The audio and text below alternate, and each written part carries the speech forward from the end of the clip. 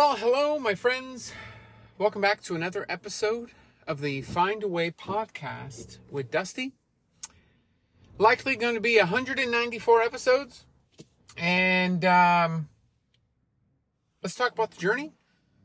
Air out some thoughts. See if we can try to grab something from the current state of affairs and see if we could propel forward. Always good to kind of reflect and share. I've always thought that it's powerful just to let out things that you have to say, in the sense of sometimes talking it out helps you rewire. That's why I'm always a big advocate of journaling, and I've talked about it before. When you journal, you get the thoughts out there and you're able to maybe rewire. I think about an old school switchboard. You know how they like pull the cable out and pull the cable somewhere else? I think of like a switchboard happening after you're able to talk things out or write things down. So, encouragement to start off with. Write it down. Take notes. Document your journey. Recently, I talked about Lumen. The reason it's powerful is because it's got a track. It's tracking. I mean, you can self-track with MyFitnessPal your food entries, but like Lumen, like if you do it every morning aimlessly, you just have it next to your bed or somewhere just aimlessly, you just do it. You kind of have a track, you have a notation, you have data to understand. And I feel like journaling and talking stuff out, accountability is just establishing the get it out there and to hopefully figure stuff out. So, you know, recently with my wife and I, it's been such an adjustment for two kids, and we know that it was coming. And we know that if my wife is tending to our son, I'm going to be with our daughter, and you know it, you hear it, you think you can understand it, but then you're in the middle of it, and it's like, man, this is tough. Like, I'll give you a great example. Like, something that you would find rewarding, like cleaning up is a good example. Clean up the house. And then within a second, so you clean the house while the older one's having a nap. And then you clean the house, you feel good, satisfied, and then literally 10 minutes in to the little one being awake, that the house is back in chaos. And so it's almost like, I feel like cleaning a house sometimes feels a lot like, and definitely reminds me of the weight loss journey, when you're doing everything that you're supposed to be doing, but nothing actually changes on the scale, and you don't notice a difference. It's like, man, I've been doing this for 3 weeks, or I've been doing this for a month, 6 weeks, and I don't notice anything. I don't see anything different. So the mindset is, well, what's the point of me continuing to be on this if nothing's going to transpire? Now, that's more of the restrictive mindset of, you know, obviously your journey is so restrictive that staying on this particular journey any longer is going to be, it's going to be tough. I mean, if you're able to get into a journey that you enjoy, it's going to be, if you don't see results right away, you can last the longevity, and I've talked about that. But really, it's like, well, what's the point of cleaning up if it's just going to be a mess again? And it's like, what's the point of being on the diet if nothing's going to happen? And so, two kids is definitely a uphill battle. We're in the midst of it. We're getting adjusted. But I mean, like, we're getting adjusted for today, when our daughter is so-and-so years old and our son is so-and-so years old. But that's going to change, because soon enough, he's going to be 6 months. Soon enough, she's going to be 3. And the dynamic of who she is and who he is always going to change. And I've always talked on the mountaintop of things that it is so important to get into a rhythm. And that's one thing that I will say that is so difficult, is to get into a rhythm with kids. And what we worked for, I wouldn't trade whatsoever. And the fact that we have our kids, it's just an additional challenge that I knew about, but like, did I?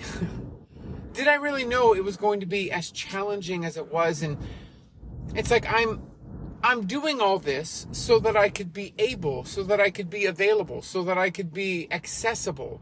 what my wife and I did as far as taking care of our health, we did so that we could ultimately be the best parents for our kids. And it almost feels like it's so difficult with kids to get into a rhythm, that the reason we're trying and intending to get into a rhythm is because we want to be the best available parents for our kids. I mean, my wife, she's going to be doing the hometown half marathon, 5K and 10K next weekend. And there was a Couch to 5K. She hasn't been able to do a lot of the days because there's just inconsistencies with our son's sleep schedule.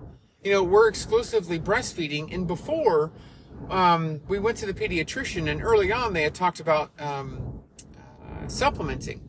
And so one thing about supplementing is you can have the bottle and eventually get to a position where they have a bottle and they're self-sustainable because they've got the bottle. And so that isn't really the case when they're exclusively breastfed, because I don't know about you, but my wife is not the elastic. I always think about Elastic Man. It'd be so nice to like extend your arm. Like if you're trying to pick something up or get something, extend your arm. That there's no elasticity. So, our son's got to be with my wife has got to be with our son. That there's an attachment there. So if the sleep schedule overnight is off, if something during the day goes on, I'm at work now full time and balancing having a 2.5-year-old with someone that is attached. It's something that we knew was coming, but we're right in the middle of like adjusting for it. And I guess this is a really, really big thing on, you can have it figured out for years and then all of a sudden not. And it felt like the blessing of having kids was our dream come true, but it also put a wrench into how we've figured it out. You look at a lot of folks online and social media that they lose weight and keep it off. Use as an example, Obese. He was overweight for a number of years in his teens and early 20s. He lost the weight and he's kept it off 10 plus years. Obviously, he's got a system. He's got a process that he's now sticking to that is allowing him to be successful and continue that success. Well, that's a lot of what my journey was. The first 5 years is I learned what it takes now to be successful in my journey and continue that success. And I stewed in it. I sat in it. I was good because of, I figured it out.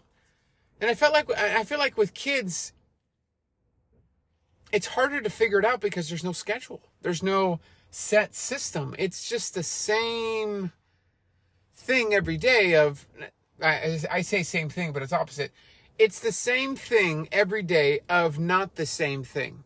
Like no day is duplicative. And honestly, if you think about this, if you watched a recent story of mine and you noticed how we went to Dutch Brothers and call it the Daily Dutch. Speaking of that, I'm in Dutch Brothers line right now. My wife. Daily Dutch, there it is. Have I yawned on a podcast episode recently? Well, if I haven't, there it is. And don't mind me, I am getting a throat lozenge. I've got some inflammation on my what is this thing called? Tonsils. Yeah, that's it. So it's a little bit tougher to swallow and talk, but hey, it's called Find a Way. We gotta get this out. So don't mind me as I wrestle around with a throat lozenge. But we're in Dutch. The Daily Dutch has a purpose, because if we know that as soon as I get off work, we can get on the car and just go somewhere that looks familiar, it's going to help it's almost like we're trying to build a system. And me going to the gym in the morning has been a system for me. And that's been an anchor for me to stick to being successful. If I stick to what I know, I can build from there. That's, I think, been a real struggle the past 2 years now. It's been 2 years, coming upon 7 years on the journey. And I'd say the last 2 years probably been the toughest. So if you're 3 years in, wait till year 5. It can happen at any point, drastic changes and everything like that. But the last 2 years have just been such a wrench that you can absolutely see me online and sharing, working out, going to the gym. But I think what I'm sharing now, that is the biggest vulture I've ever seen in real life. I just watched a vulture like fly in, and that thing's huge. Are you coming for me? I'm not dead yet. Whoa, buddy. So the past 2 years, I've tried to build, like, what I shared when I first started on social media versus what I share now. I feel like it's the bare bones now versus before. And a lot of it has to do with time. You know, with no kids, you got a lot more time to edit and change the filter and get that angle and do this and do that. And I just find it increasingly more difficult, where the easy kind of plug and posts are the way to go. I'm honestly kind of grateful. And now that I'm like a month, 2 months, 3 months removed, Instagram was paying for Reels. And it was essentially like money that would not break the bank, but would pay for diapers, as a good example. And that went away. And what I noticed is that I knew what would gain views. And I was like, okay, I've got to curtail around what gets views, because essentially I need diaper money. And so there we go.